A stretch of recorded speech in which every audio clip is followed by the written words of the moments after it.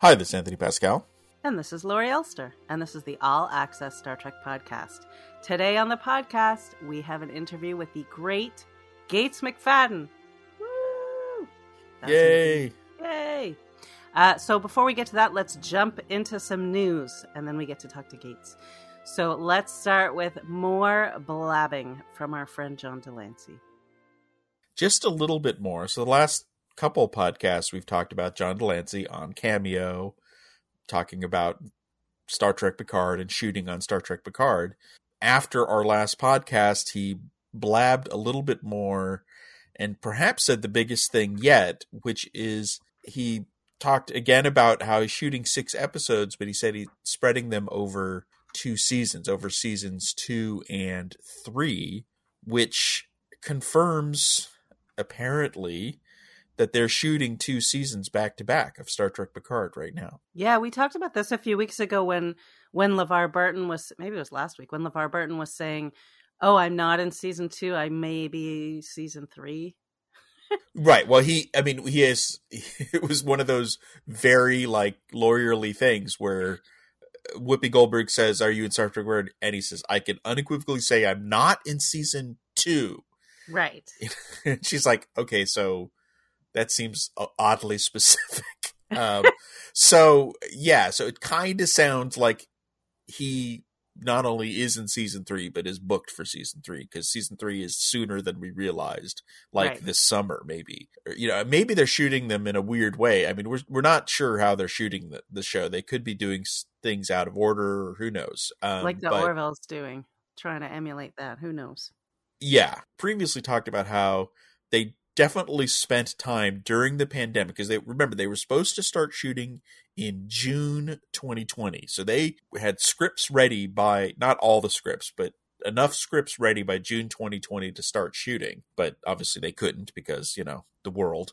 They spent from June 2020 to February 2021 rewriting. They apparently wrote a 3rd season. Right. Or enough of one so that they can get going soon. And I think that's good. I mean, we always expected this show to last 3 seasons. I think they signed him up for 3 seasons. I hope that they are planning for it to just be 3 seasons, in fact. I don't want to see season 4. I like miniseries. I like shows that are compact. I used to live in the UK where shows would last 6 episodes, and that would be it, this whole notion that things should go on for 7 seasons at 20 something episodes. You end up with a lot of junk in there.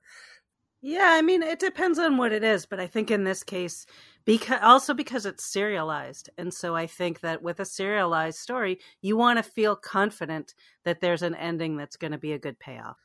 Yeah.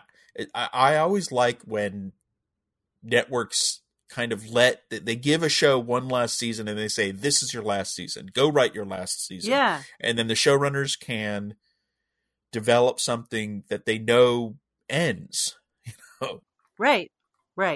Well, it seems like so we've been laughing about how his cameos are just going out right and left, and they're flying out with all this information, but it looks like that may have come to an end.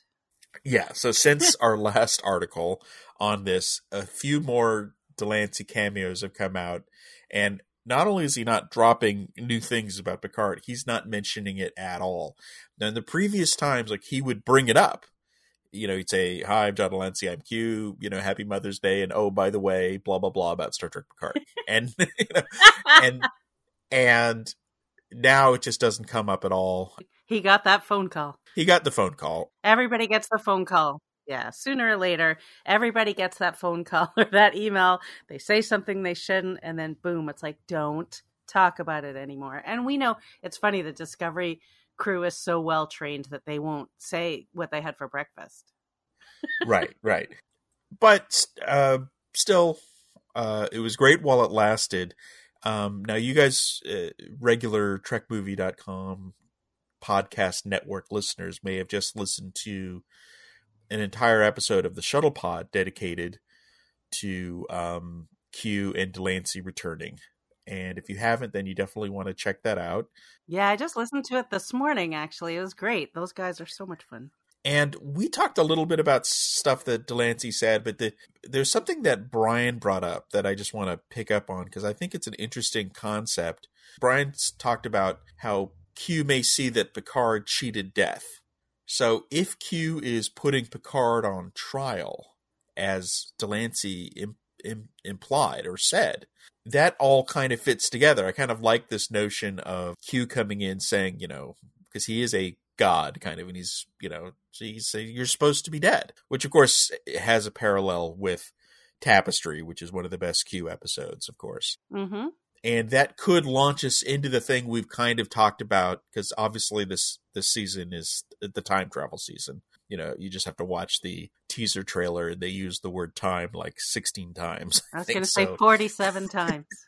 So maybe this is It's a Wonderful Life, or that, or a Scrooge kind of thing, with Picard traveling through time or through alternative universes. And this is all perhaps something to do with Q saying, do you deserve this second chance at life or something? That's a working theory, I think. And as we've talked about, the show is very personal about him. So I think that makes sense as a big plot point. And I'm also thinking it would actually, if it is some kind of, if we're going to see alternate timelines within it, like what would have happened if, that gives them a lot of good opportunities with their other characters as well. And they've got some really good actors on that show. So I would relish that opportunity. And now we see where Guinan, who has her special ability to notice alternate timelines. Yeah. One that's in addition to her jazz hands defense of Q's, she is, I think, the only person we know that kind of knows when she's in an alternate timeline. Well, unless you count Stamets on Discovery, but yes. How did Stamets know? And he knew in the loop. It was because of the mycelial network, I think. But he knew he knew in the time loop that he was the only one who was outside of it. Good callback. Okay, so that's enough about Q and Star Trek Picard. The latest awards thing is Star Trek Discovery won 3 CAFT-CAD awards, which is a Canadian guild for costumes. You mean people don't know what CAFT-CAD is? I mean, you'd be surprised at how many shows shoot in Canada, because it's not just Toronto, it's also Vancouver, and they had a lot of competition. A lot of genre shows obviously shoot up in Canada. And they went in with a lot of nominations. They came out with 3, including, the best costumes for a genre show in general, which Gersha Phillips accepted from the bridge of the USS Discovery, which was cool. Yeah. There's it's not news, but another game has brought in some Star Trek stars to help promote it. So a few weeks ago, Michael Dorn did his viral campaign for Star Trek Legends, the new RPG on Apple Arcade. This week, the game Star Trek Fleet Command, which has actually been out for a couple of years, very popular mobile game, by the way. They brought in some big hitters. Yeah. Carl Urban and Sonequa Martin Green. They didn't screw around with some silly viral campaign. They just released all these ads online, and you'll see the ads on Instagram and other places, but there's 4. We put them all together on Trek Movie if you want to watch them all. And I gotta say, those 2, they commit. Those ads are fun. They really got into it. Yeah, and they shot them on, there's like a combination of some where they're like Sonequa was in her house and she's talking to Carl and he's on the bridge of a Klingon ship. And then they did some with virtual sets where Carl's on a virtual USS Enterprise from the Kelvin and Sonequa's on a virtual version of the Discovery bridge. And they're like trash talking each other's ships, which I think was kind of funny. Yeah, I thought they did a really nice job. Even just the first one where she's sitting on her couch and he's like, I'm watching you. She's like, on my couch? Like in my house? So they definitely got playful and fun. They're very entertaining. So it is the Prime Universe, Kelvin Universe crossover we've all been waiting for. Finally. Not really, but, it's all we get for now. There's a little bit of business news. the first quarter report for Viacom CBS came out this week, and they do the old investor call and talk about how things went. And they're talking about Paramount Plus launch went well for them. They got millions of new subscribers. And the CEO of Viacom CBS talked about how one of the things that helped was Discovery, even though Discovery was barely part of Q1 because it really just wrapped up. But I think what they see is that a lot of people subscribe at the end of a season and just binge it. I know I do that with some services. Right. So anyway, I mentioned Discovery a few times. One good thing is he reconfirmed that season 4 of Discovery is coming at the end of the year. He also said Prodigy is coming later in the year. I don't know exactly what that means, but it's good to know that both of those are still on track. Paramount Plus is going to get enhanced with 1,000 new movies early next month in June. And they're adding the new $4.99 tier to Paramount Plus. Let's hope they organize those movies in a way that makes it easy for people to figure out what they want to watch. And add the wish list. I mean, if you've got, because they're going to have 2,500 movies, they said, by July, which is a lot of movies. So now we don't know how many Star Trek movies are going to be in there, but it sounds like they're clawing back as much of their library as possible.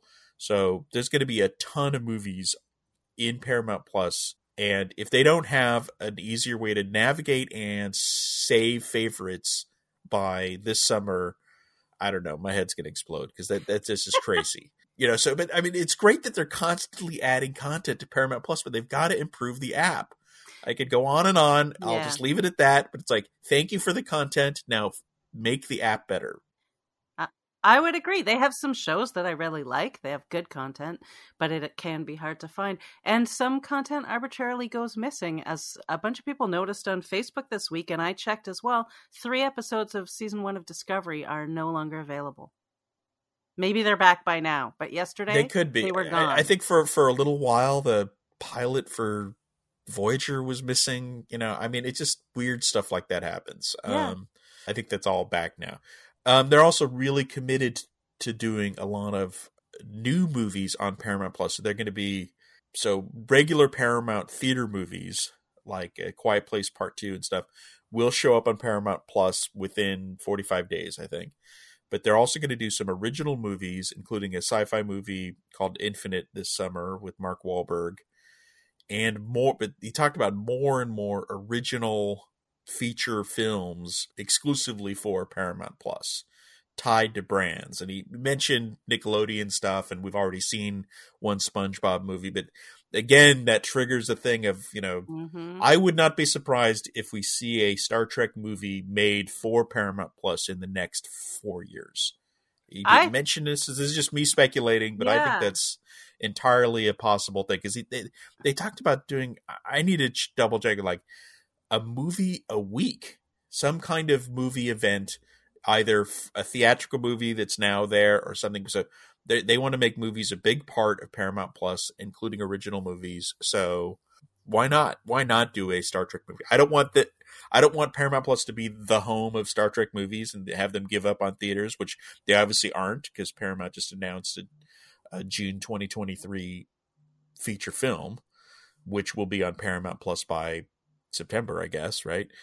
Or August 2023. But we could see Star Trek movies. What do you think of the idea of that? I think it's a great idea, because I would like to see that. I like seeing a Star Trek movie that isn't tied to a giant blockbuster budget, and the needs of that kind of audience as well. Like, I like strong stories, fewer explosions. So I feel like that would be an opportunity to explore something and do something fun without the pressure, the high stakes pressure of having to be a global in theater success. Right. Now, I'm going to get real inside baseball now, but this has a possible implication for Star Trek. So in the last few years, Paramount or Viacom CBS has taken an interesting approach to how they license things. I mean, you'll notice things like, why is it you can see South Park on HBO Max, right? That's weird, right? Because isn't that a Viacom show? Which it It is. is, yeah. But in recent years, they took this approach of doing a lot of licensing deals to get cash and to help keep themselves going, I guess, and to help invest. This year, they decided to do a cash raise, which means selling stock, and it's complicated, but they basically have implied that they're not going to be doing these kind of crazy licensing deals. And I think we may see in the next few years, I would not be surprised if the Star Trek library and other things they license, I mean, all sorts of stuff they license, eventually gets all clawed back to Paramount Plus, which we've seen the other, Yeah.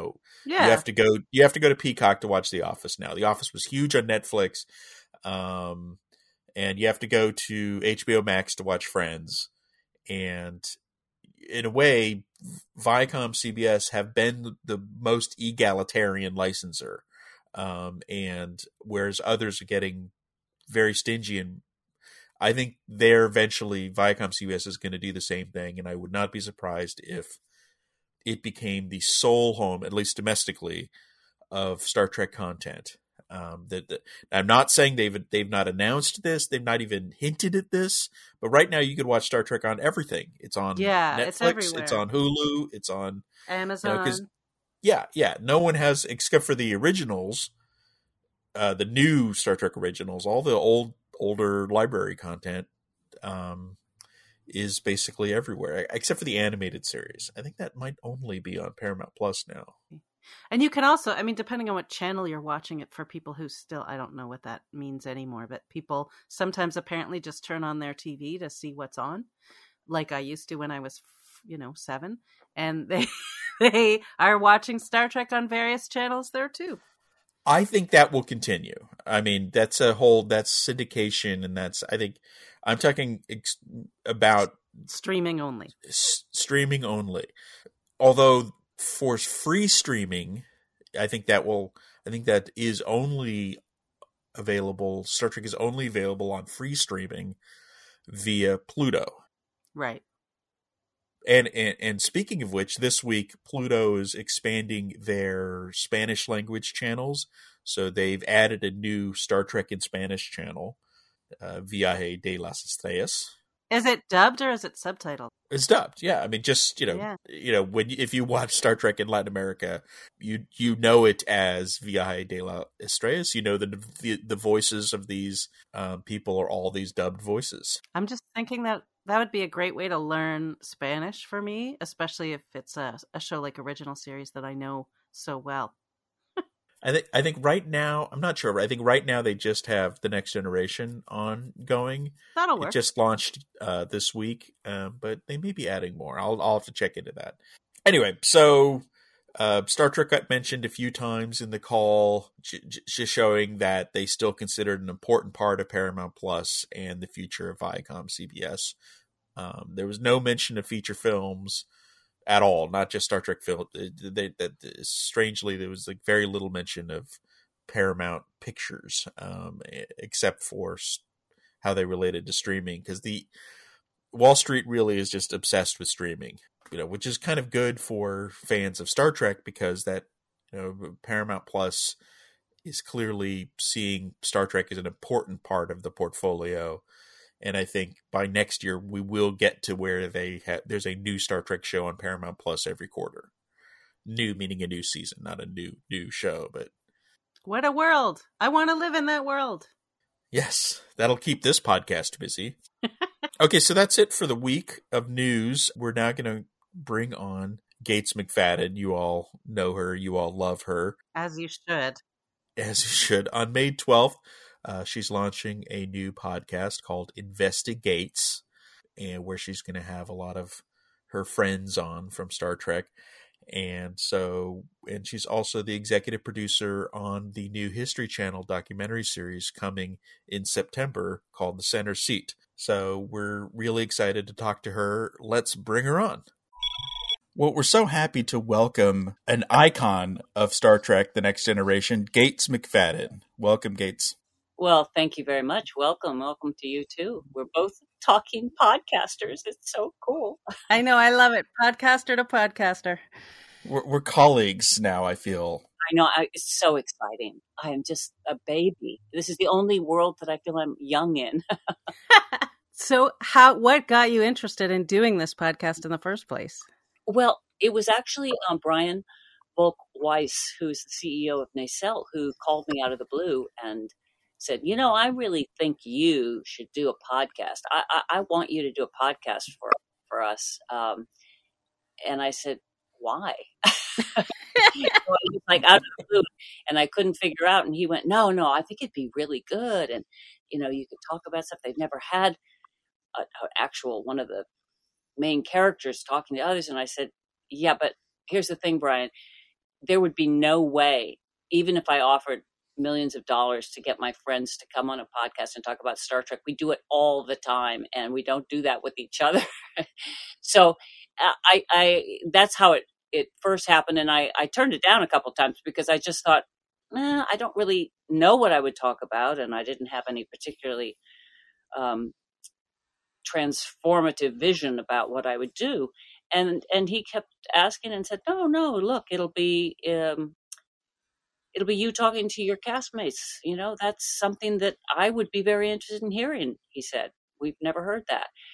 And I thought, well, okay. And then as I've told Lori, I don't know who's using what, but basically I was still going back and forth. And I thought, well, the last time I turned down something that many times and it came back to me was Star Trek, and look how it changed my life. So I thought maybe I should just sort of like get the chip off my shoulder about not knowing what I'm doing and just sort of think of this as an open opportunity from someone else who believes in me to try to do something. So that's how it happened. And then I did talk to Luna, who's a dog, and basically the dog dared me to do it because I had two biscuits. The one on the left was, I'm going to do it.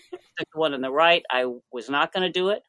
And she had never let me touch her, pet her, anything. This is my friend's dog. And I thought, she's not going to take either of the biscuits, and I'm going to have to make the choice. But after a 3-minute back and forth, she was like, it took 3 full minutes.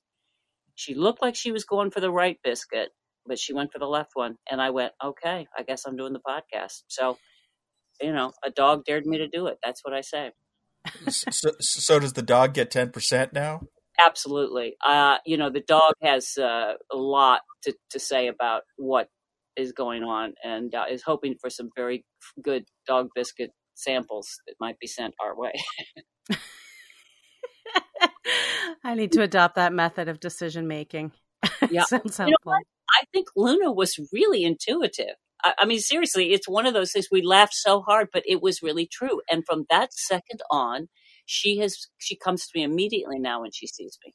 I think she has money in the podcast somewhere that I just don't know.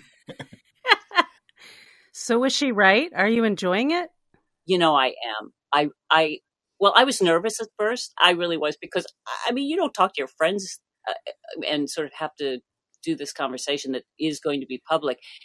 So they were all very cool. I was the one who was like, oh my gosh, okay, I've got to keep the ball rolling or whatever.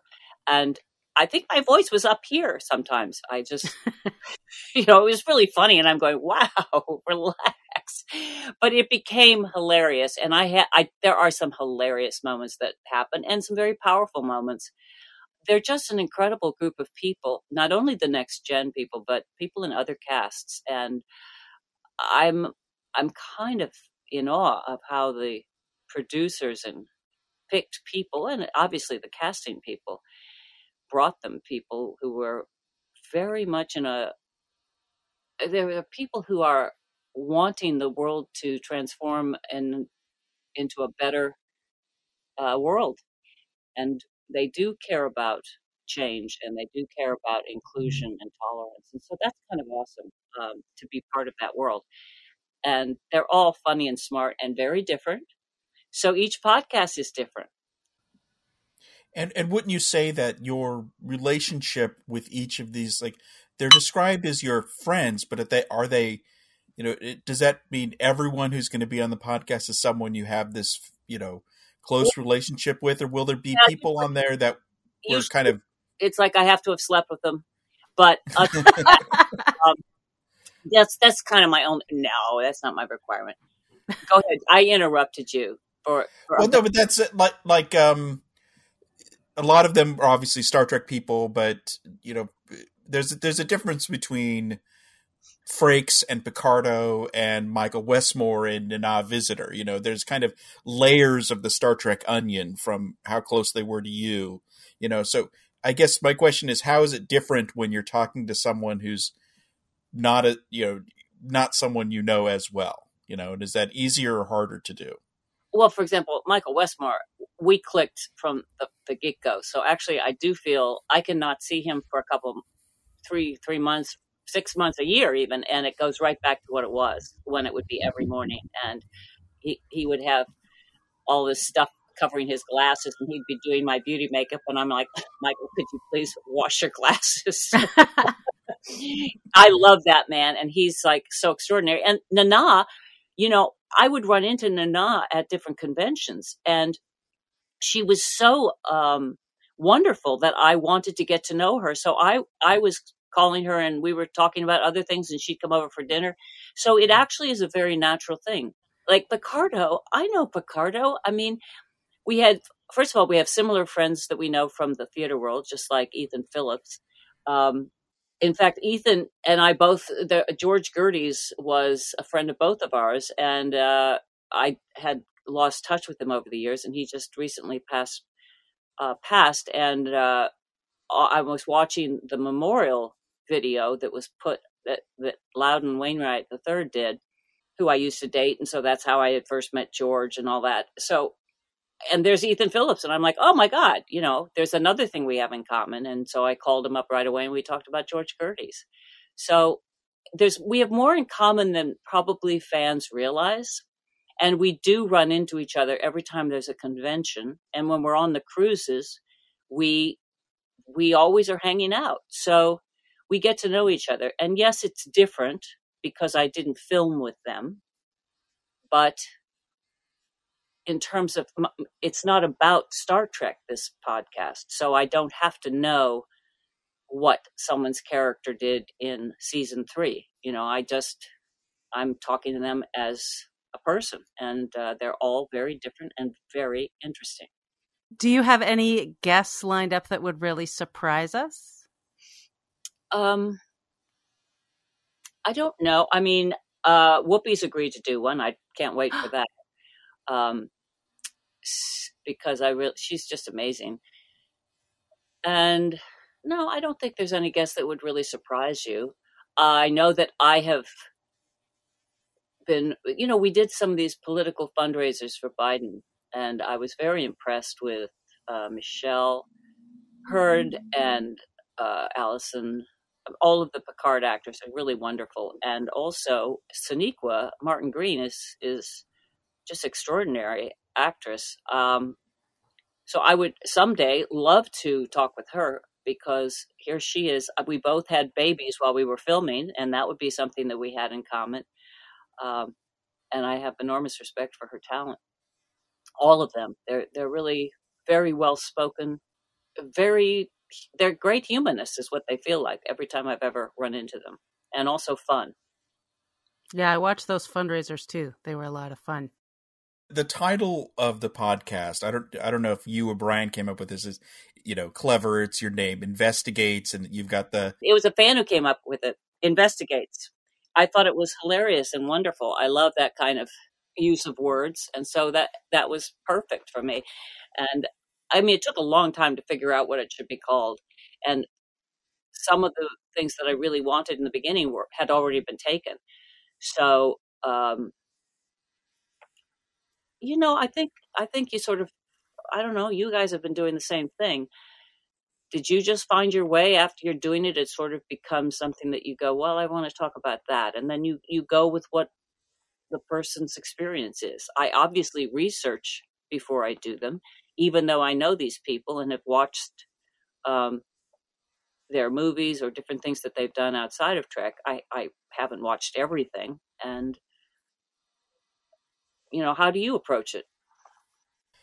Well, we've been at this for, I mean, Trek Movies had a different podcast for years, and Lori and I just started this within the last year, and I feel like we're still learning, we're getting better at it, and it's something new every week. And especially when we're now doing more interviews, it's just it's a challenge, but it's fun and exciting, and I love when we have a guest like yourself on and learn something new. That's what makes it fun.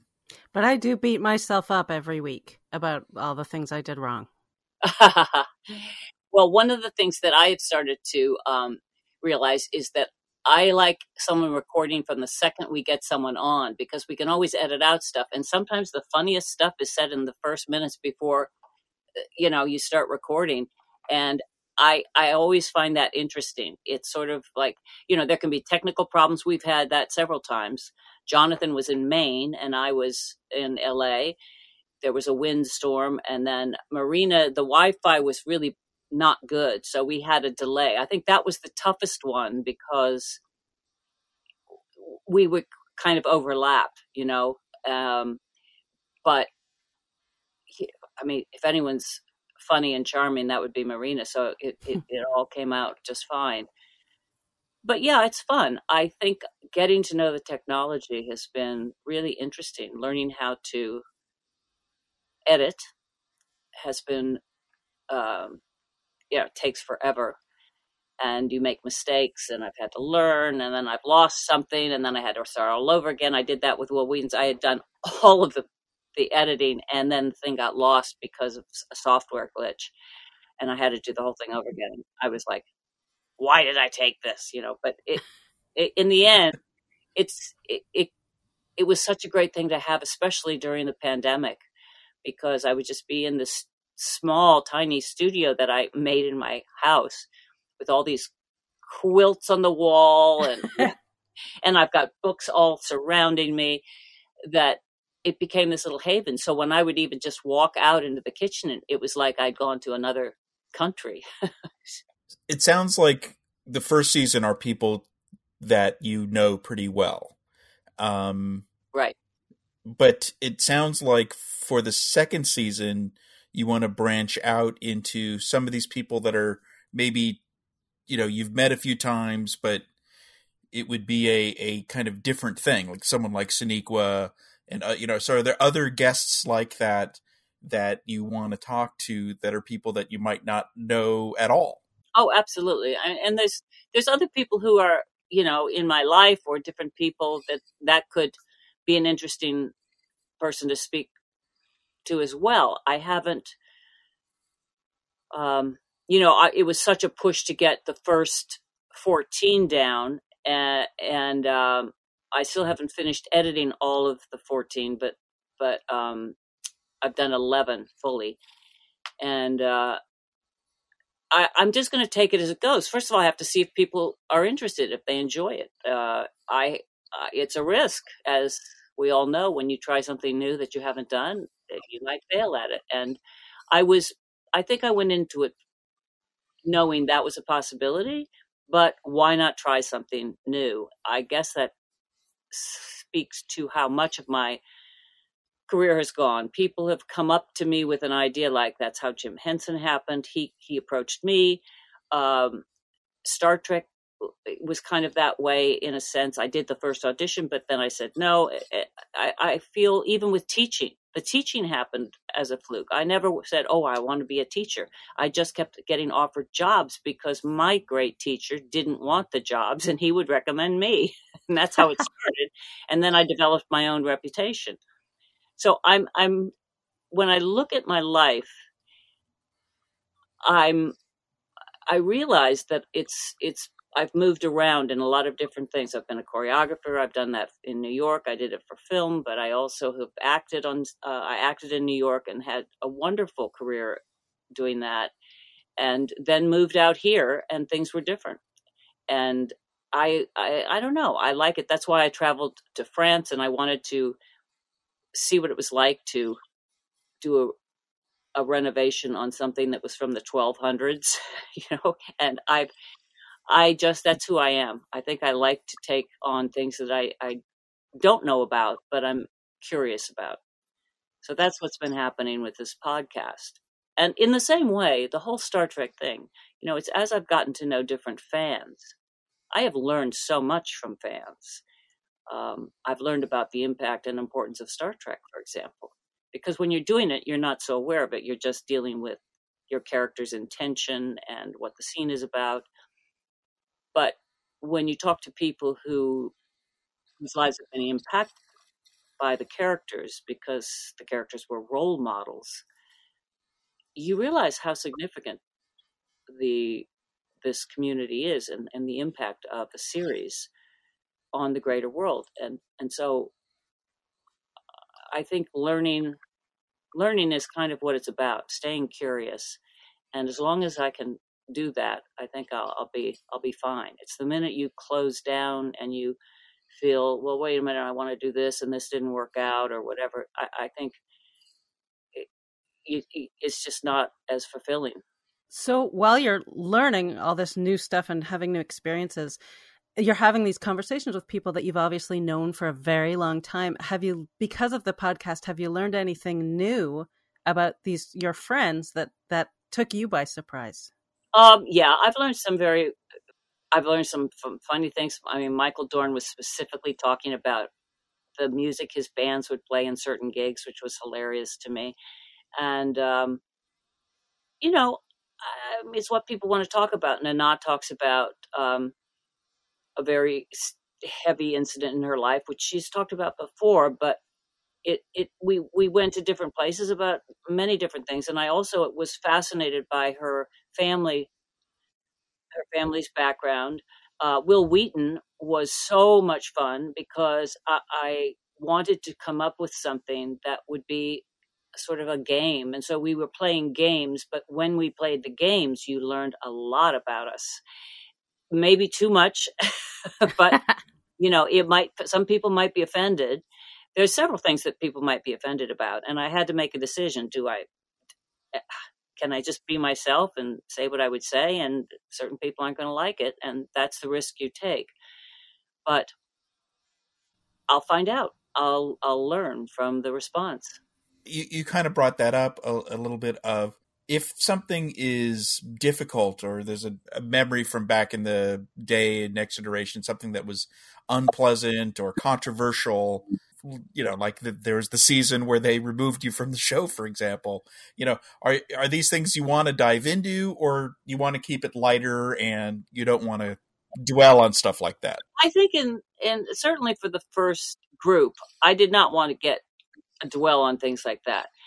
I wanted it to be not talking about Trek, as I said. I wanted it to be talking about things that might have happened to us, like, Brent. There's a hilarious moment. I had such a guffaw, belly laugh on this because he reminded me of something that I didn't remember the same way. It had nothing to do with Star Trek, and it was hilarious. I think, if you could talk for hours and hours, you'd come up with stuff. Again, I'm looking for a format which is the best format, and I don't know if I know the answer to that yet. But I do know that I'm on a path that is interesting to me. I don't want it to be a place where people are airing their dirty secrets or anything like that. I don't want it to be negative. I want it to be something where we can be embracing the good, and who knows where it might go. I don't know. It might not go, or it might go much further. But I feel that you get a range in these first episodes of the possibilities. And certainly, you see how easy we are with each other in terms of making each other laugh and playing around as well as discussing something serious. But it's a fine line between, we're all of us so used to being interviewed that we can just tend to do monologues, So it's finding the way where it can be a joint conversation. And so So you'll let me know. I'm curious to know what you think. Be kind, but Well, everyone wants feedback, I'm sure you'll get feedback very quickly because I will. You will. Yeah, you don't have to worry about that. Yeah, I know people are telling me don't read the comments. Don't read the comments. And I probably won't, but I'll get feedback eventually. Now, you mentioned Brian at the start of this. I know that you were named as an executive producer for the new docuseries for the History Channel, The Center Seat. Which came first? The podcast came first. Yeah. Oh, really? Yeah, the podcast came first, and then he heard good reports from the people who had listened to it, and so that's when it happened. And we really, I think, get along great. He's the sort of dream CEO that I never really had.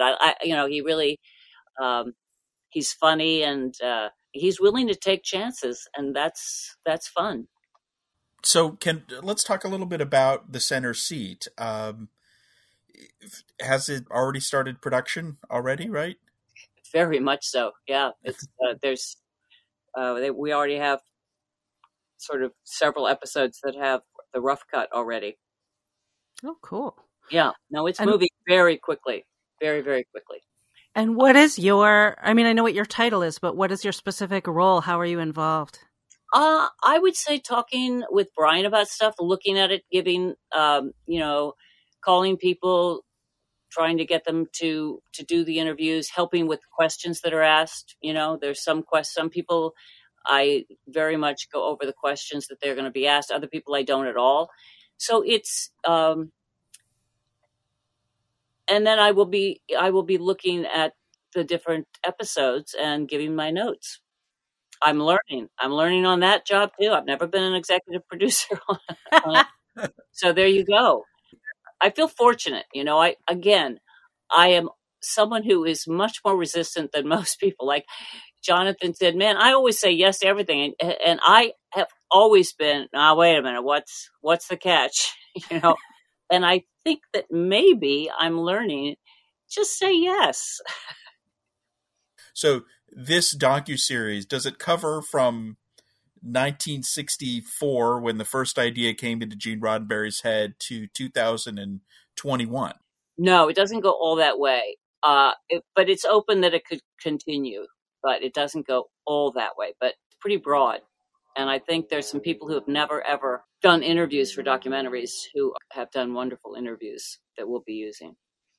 Before this, were you interested in the history of Star Trek? Was this something you wanted to know more about? I was interested in certain aspects of it that were less about the cast, but more about, it's incredible that the franchise has grown as much as it has, really. And when you think about how many different people have been involved and all of that, it's pretty extraordinary that it's still happening. It's very popular. There's still new shows being created as we speak. That fascinates me because I've only done, I ran 100-seat theater complex, although we had 3 theaters in the complex and now there are 4. It was like a Herculean task to keep all the balls in the air. And that's such a tiny thing. Now, obviously people have, I had like no staff, but there's huge amounts of people who are involved in all this, but coordinating that and having it continue to work, and from the point of view of the studios and everything, down to the actors who make the choices or the director who makes the choice. I mean, it's pretty amazing that it's such a beloved franchise. Really amazing. And that was very interesting to me. I love looking at things and behind the scenes as well as people who are on camera. So again, I think it's been doing the years of conventions and realizing the impact of this show and all the other shows, and that it's still going on. I hadn't watched more than the first few episodes of season 1 of Discovery, but then I watched season 3 and I went, wow, is amazing. And there was a shift, and those things are very interesting. You have characters who are wonderful, and then how they interact and what are the storylines going to do. And then there's Picard, and then there's going to be the new one with Anson Mount and Ethan Peck, both of whom are wonderful, wonderful actors. I can't wait to see that. And, initially, if you had told me early on that this was going to happen and it was going to be such a continuing franchise, I would have said, oh, come on, no way. But it's not an easy thing to do. So it's really worthy. No, it's not worthy. It's worth it to take a look at how this happened. Don't you think? Absolutely. Well, it's what we do every day. So much of that, I think, relied on the next generation. So let me ask you kind of perhaps a difficult question. So, I mean, everyone always talks about the vision of Gene Roddenberry, and that's imbued throughout the shows. But the franchise probably would not have succeeded if it weren't for the success of the next generation. And obviously Gene Roddenberry was required to create the show as he created the original series. But do you feel that Star Trek The Next Generation succeeded because, in a way, people like Michael Piller and others moved beyond Gene's vision of the show from the beginning and kind of elevated it? Well, absolutely. I think here's the thing. Time had changed. It was a different economy. It was a different society. And so obviously there were many, many elements. But you have to also go back to the fact that Gene was final approval on casting. And Gene picked an amazing group. And yes, Rick Berman and Bob Justman were very much there. And I know that probably one of the reasons I was there was because of Rick Berman, because Rick had seen a theater piece I did in New York. And I, it was a play I was a bit known for. And I would suspect that had something to do with why I was called in for casting. But maybe it didn't. But it might have had an impact on if he said to Gene, oh, yeah, I saw her in New York and she's, a good actress. That might have made a difference, too. I think that it was the energy from Gene in terms of a positive future, a world where people could get along and could, even if we disagreed, we could respect each other enough and try to find a solution that was not just taking them over. That part was Gene. And every other writer, Michael Piller, Brannon Braga, Ron Moore, they all brought their incredibly strong visions to the series. And yes, of course, it made a huge difference that it took it on to new places. I mean, just having a character like Crusher for me was a single parent, that she could be that high of a ranking officer that I could actually tell the captain he couldn't, he had to step down. Riker and I had the same rank. The fact that she was also, at least for a while, there was a sexual relationship, seemingly, or some sort of relationship that was not just official between Crusher and the captain. I mean, that was very different. There were many aspects of it that were quite a ways from the original series. I want to ask you specifically about Picard and Crusher for a minute, because I was just listening to Brannon Braga talking about the episode Cause and Effect, where they go through the time loop and Fraser shows up at the end. But he was looking at a specific scene between you and Patrick Stewart and said that no matter how, like, the writers stopped writing those characters as people with romantic subtext, but the two actors, you and Patrick Stewart, always infused your scenes with it anyway. And is that true? Did you guys do that? Well, I think that there was a chemistry between us. And I think that, like, I can't speak for Patrick, but I really loved playing scenes with his character. And I think that, in the first season when we did the episode The Naked Now, that was the audition scene that I did for Crusher.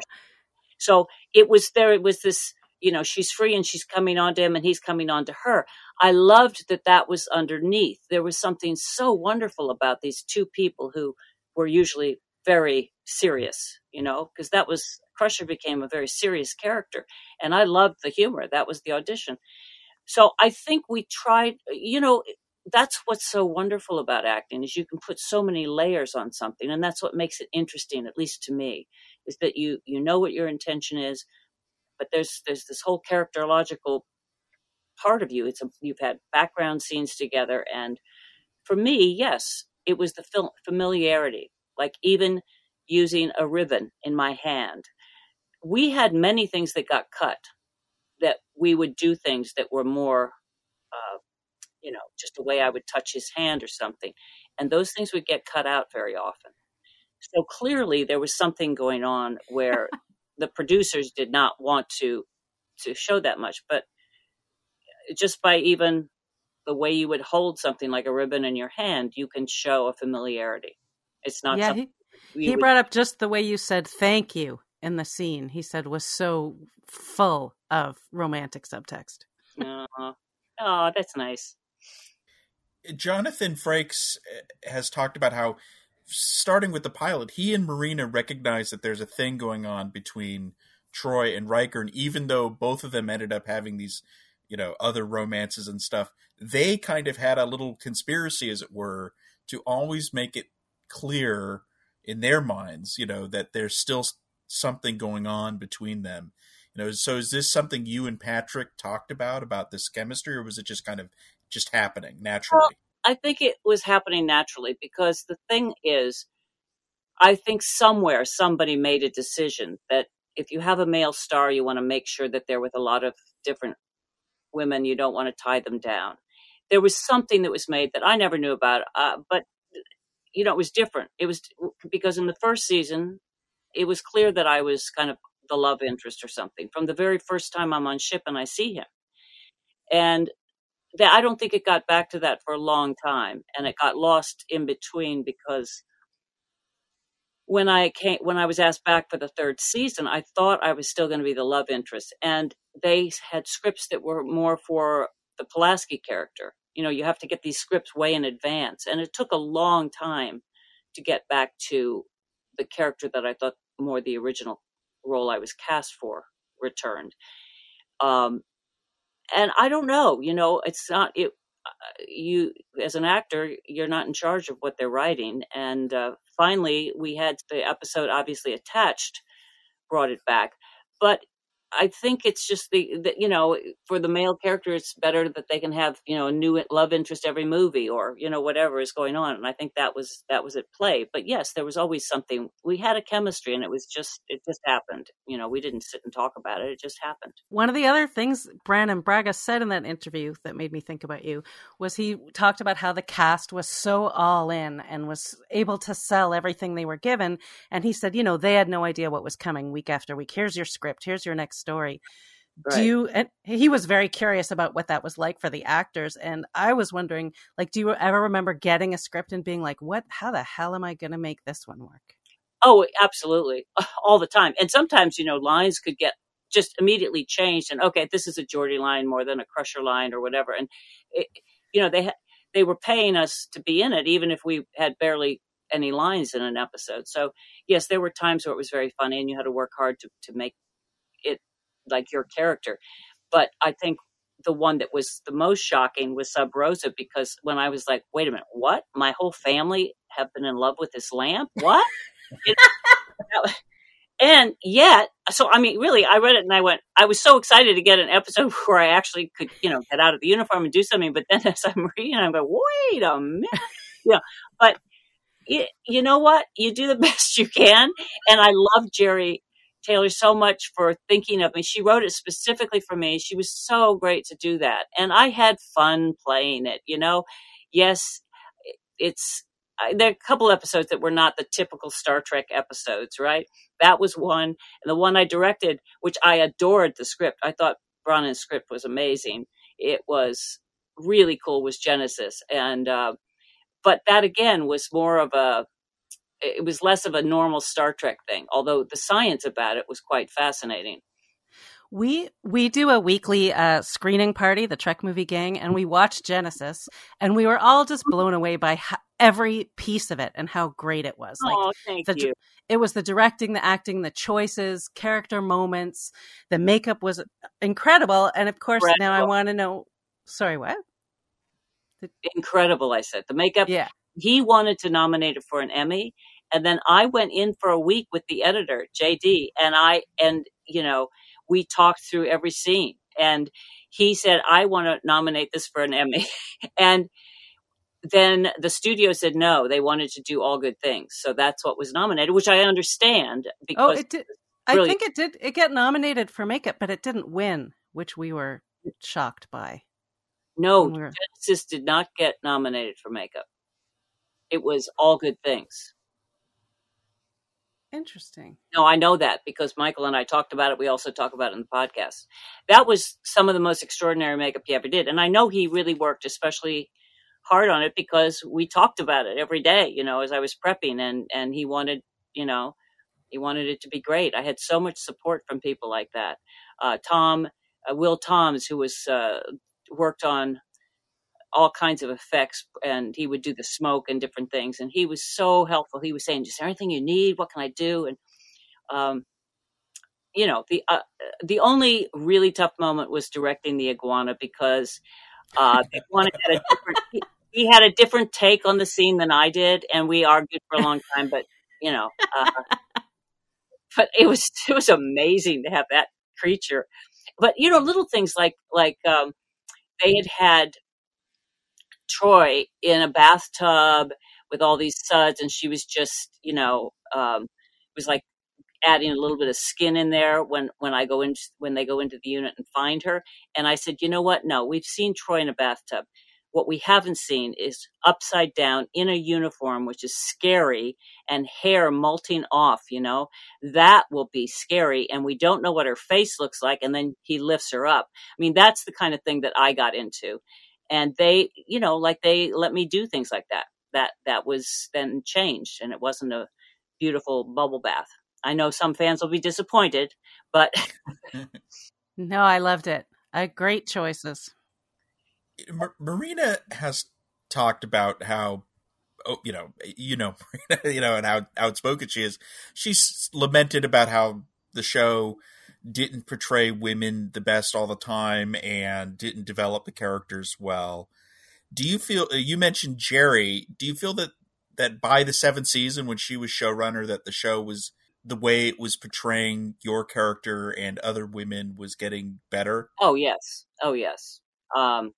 Definitely. It's, it takes time. I often say, I was just born too young, it takes a couple generations of people, and it's so different now. And isn't that wonderful? I really want to celebrate it now because it's great and it's the way it should be. And LGBTQ should be included in all of these things.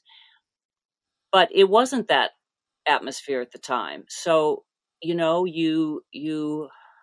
see that it grew into something that was more open and inclusive. But I mean, at this point, it's kind of wasted energy because I feel that it just didn't happen as fast as I would have liked. And it didn't necessarily happen to my character, but it happened, and they started writing incredible female characters. And that were, I mean, when you think about Alice Krieger's character, I mean, that was a phenomenal character. And okay, she wasn't a regular on a show, but women were being written in a really different way and much more well-rounded. I always, my lament, and I think it's why I got let go of that, or my personality, but I think it's because I really felt that Wesley, who was saving the ship's ass every week, there was nothing between he and I that had to do with anything intellectual. It was always kind of this, Wesley, don't do that, and are you okay? And that, which was important. But I thought this would be a chance to show what a single parent does and how has he become such a genius, And that would have been something I feel that happened later, perhaps with Cisco, but I really wanted that at the time because I thought it was such there was, as a single parent, your child often talks about all kinds of things, and you work on projects together and you get involved in things. And it would have been very wonderful, I think, to have had that, so that it wasn't just a typical mother role. Here she is, like the Surgeon General of the universe. And there must have been times where they literally were working and developing some ideas together. But that didn't happen. But on the other hand, I loved the Wesley Crusher character, and I think it was very prophetic about the world. The original fans were so mean to him, but actually it's what was happening in the tech world. Everyone was 24 years old, and that's what was extraordinary about the show. Just like now we have cell phones, just like all of these things. Soon we probably will be using transporters. So I'm sure of it. I think that the technology is based on where real scientists and futurists hope that we are heading. So the last time we talked for Trek Movie, you indicated that you appearing on Star Trek Picard was a possibility. Do you have an update on that? I'm not in the second season, which is really, I'm sad that I'm not. So, but there's been, things have changed a lot on different levels. So I have no idea at this point. I'm disappointed because it would have been so much fun to work with those people, but we'll see. I have no idea. Wish I could tell you. So do I. Do you have like a vision in your head of what the Picard and Crusher relationship would be like in this era of Star Trek Picard? No, it could be any number of things. I really think, people who have, by then, people are living so much longer. And I know that when there's people in your past that you've loved, you kind of always love them. And yet you're not going to be with them, but there's history, there's background, or it could be the same true, could be in reverse. People you couldn't stand, maybe things have changed. And I think, I don't know about you guys, but I think a lot about time and pondering it. And what is time? And is it just this construct that we've put on something we don't understand? And people in the next gen century, they lived a lot longer, and they could choose to change their appearances in ways that we can't yet do. I don't know. I think there's a lot of possibilities. I wouldn't want to limit something in a sort of soap opera way, but I think there's a tremendous amount of possibilities that could happen. But that's me, and I'm not a writer on the show. We talked earlier about Picardo. He famously was constantly harassing the writers, trying to pitch them ideas. And how much of that did you do on either Next Gen or for the movie era, well, if at all? The movies were tough. We had such little roles. No, it was very clear. That was very disappointing to see how small our parts were. Like, for example, in Insurrection, there's not even an idea that there would be a reaction to Crusher watching Picard kiss someone else or whatever. It's not that anything big would happen, but just even subtle things. That just was not dealt with. It was like it had never happened, sort of thing. So that part was a little odd. But in the first season, you see, I had been on theater faculties, and I had directed, and we just, people would just say things. They go like, I didn't like that first scene at all, or your last class, I disagreed with the way you did that. People would talk like that, and that you were all equals. You just did it. I had no clue about just the politics and the ways things have to be done in a studio system on a television show. And so I think I really stepped on people's feet when I was trying. Oh no, I guess it's their toes. I didn't have to step on the whole foot. But I tried that with Maurice Hurley, and I think that's the reason I wasn't asked back, because I had ideas, but perhaps I didn't know how to ask those ideas. And I remember once going with Patrick into his trailer because we both wanted changes in the scene. I can't remember what year it was. I think it was later. And we both agreed on what we wanted the changes to be, and we had figured it out in his trailer. I would say, well, what if I said this? And he said, and I could say that and everything. But then it was the idea of calling it in. And when you call it in, you have to sort of do it in a way, I think, that is more politic and let the writer think that they came up with the idea ultimately. And maybe that's what I've learned. You need to do things in a very different way. And Patrick said, yeah, with the RSC, it was always that way. There was a whole way that you had to do things in order to get things done.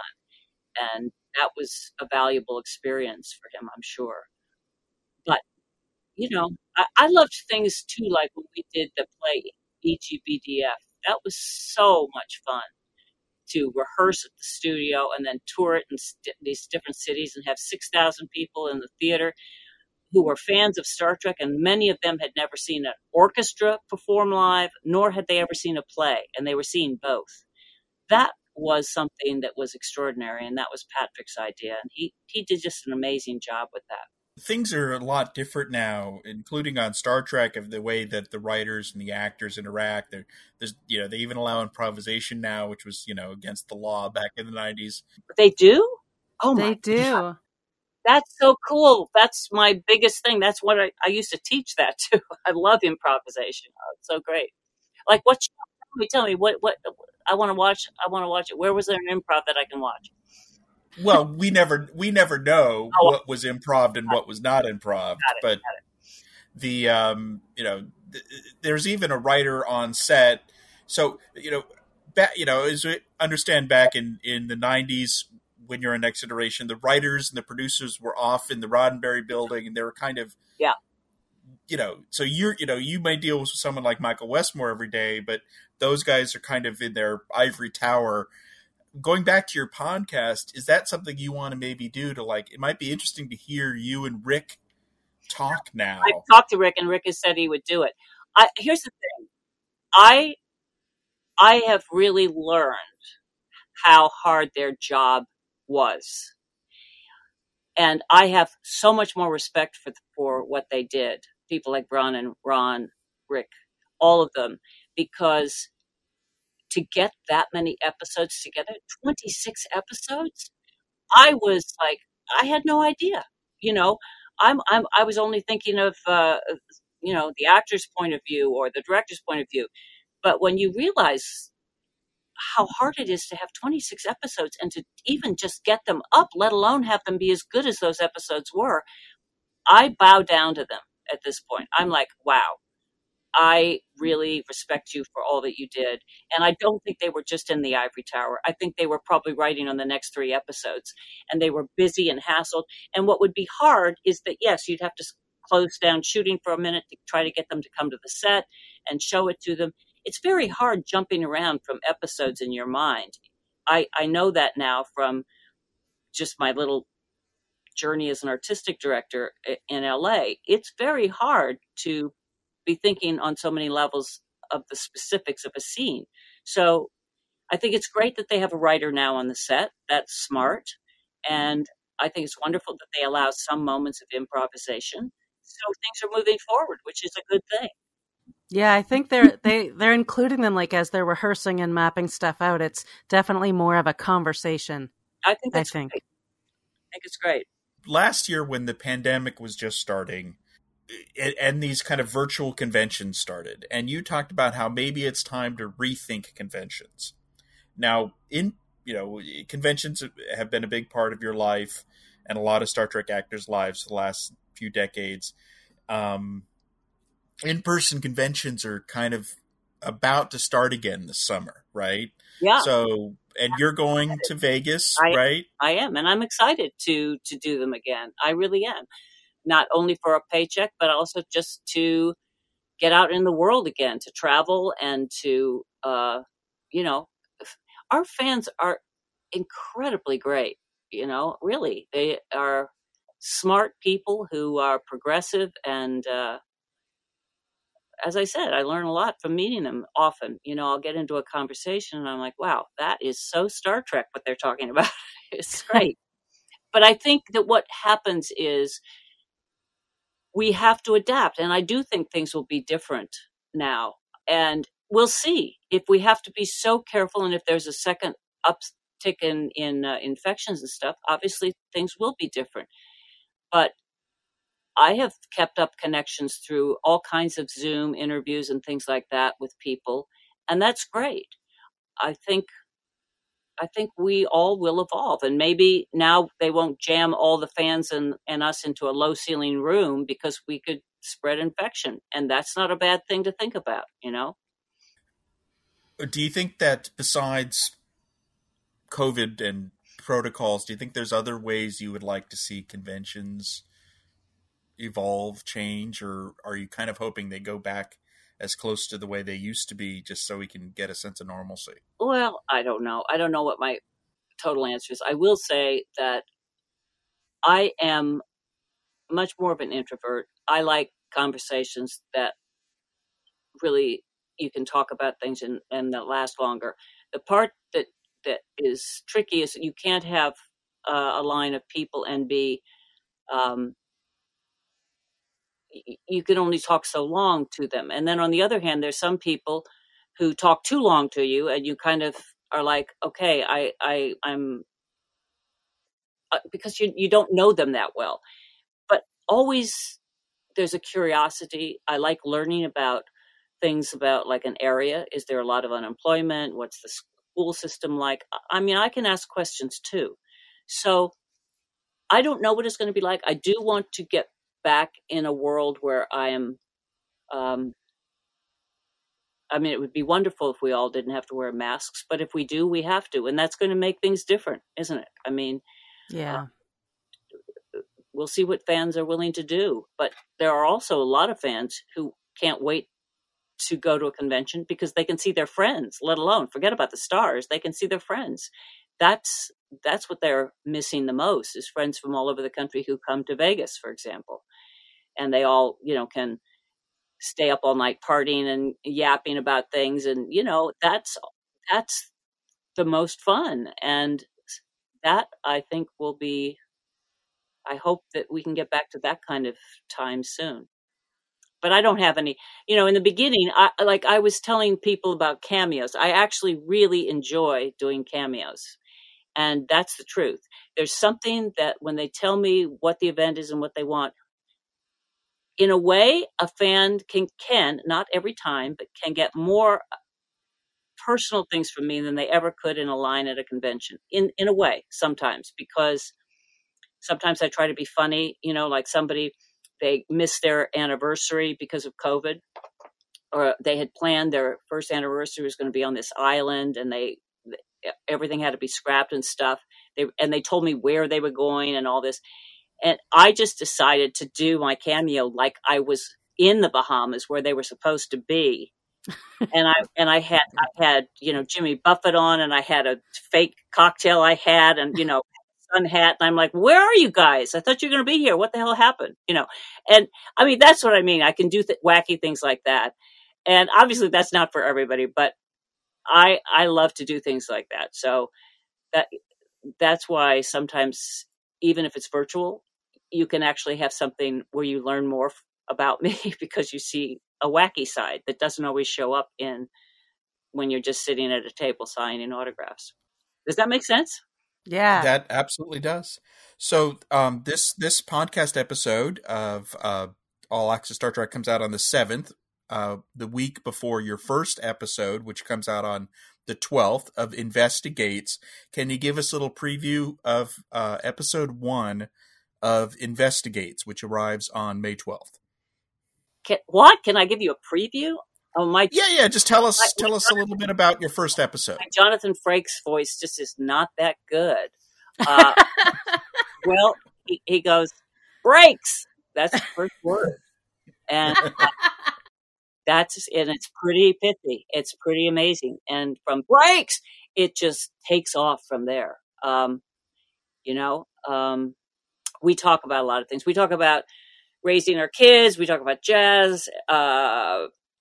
We talk about his growing up life and his dad. And it's really I think a wonderful episode. What you can learn about Jonathan by listening. I don't know.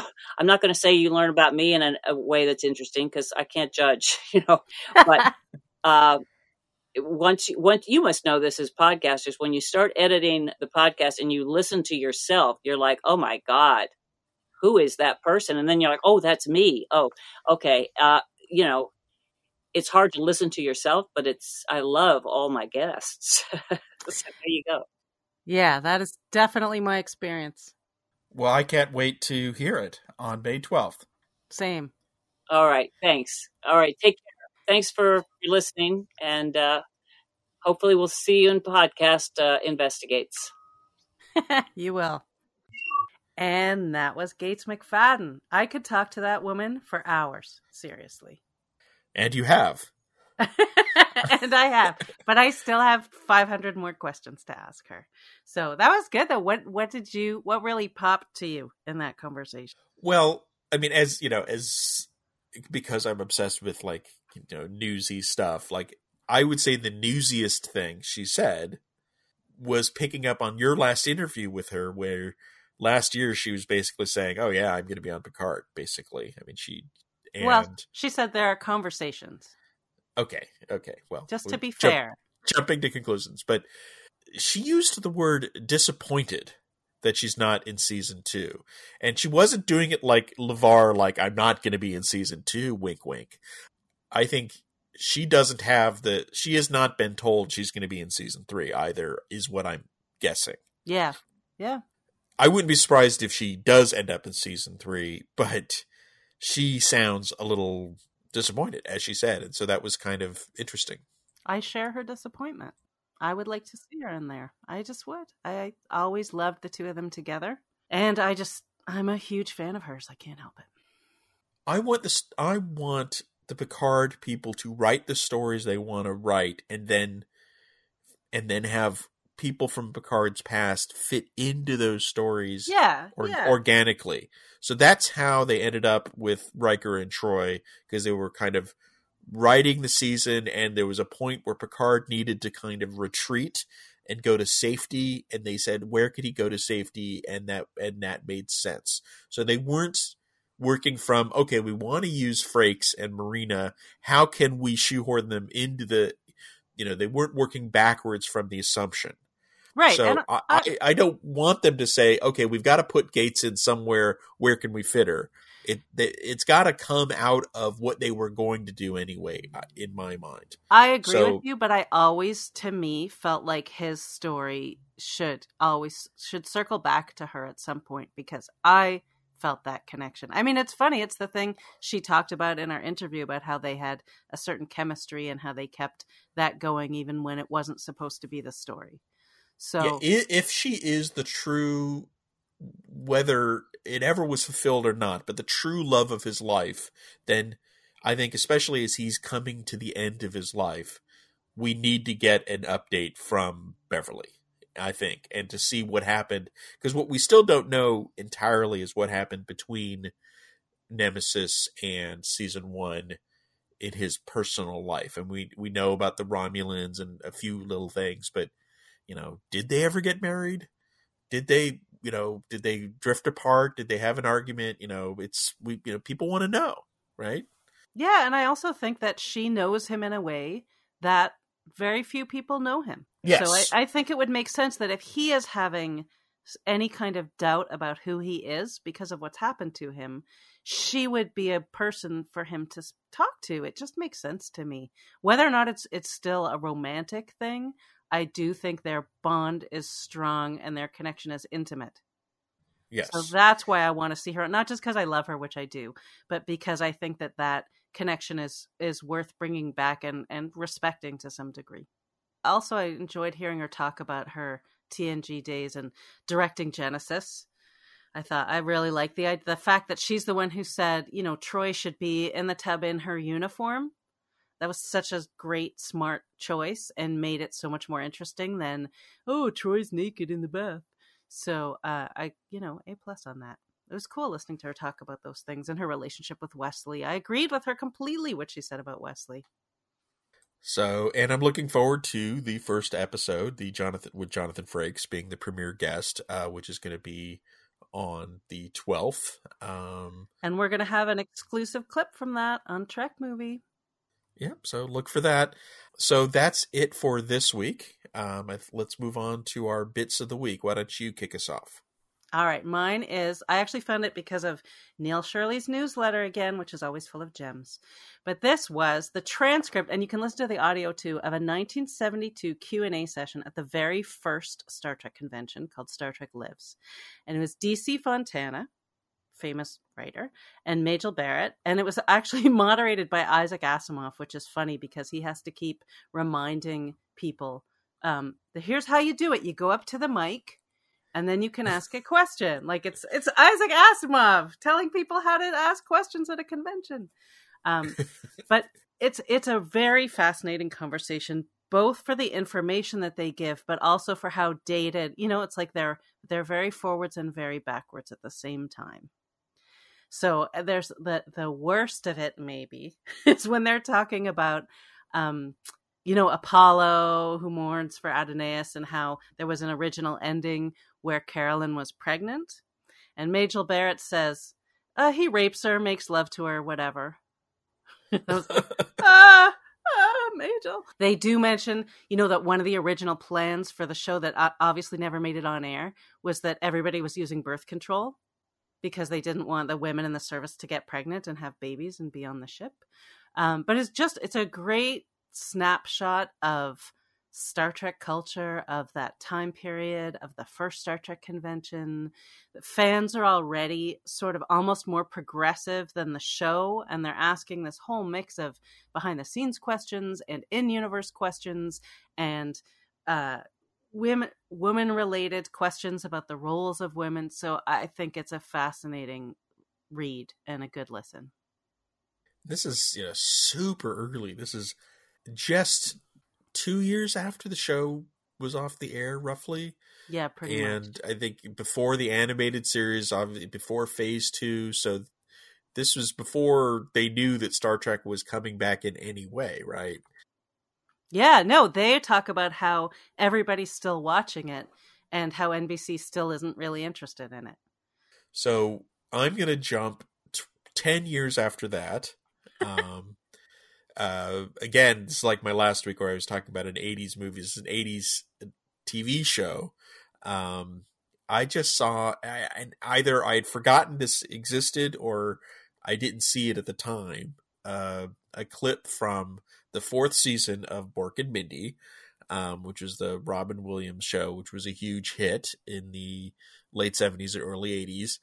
And in the 4th season, William Shatner did a cameo where he accidentally cross-beamed with Mork and his son Mirth, played by Jonathan Winters, and they end up holding all his bags, and there's just this funny thing. He's in a robe. He's in like a space robe.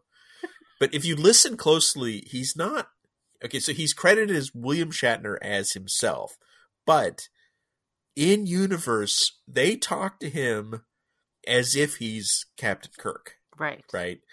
And his robe, his space robe has little epaulets on it, kind of military, kind of like a captain. And Mork asks him if Spock's really going to die. Because this is early 1982, before the release of Star Trek II. And if you look at the dates, it was probably shot on the Paramount lot while they were shooting Star Trek II. Which was shooting in late 81, early 82. Shatner has the pointy sideburns and the same wig.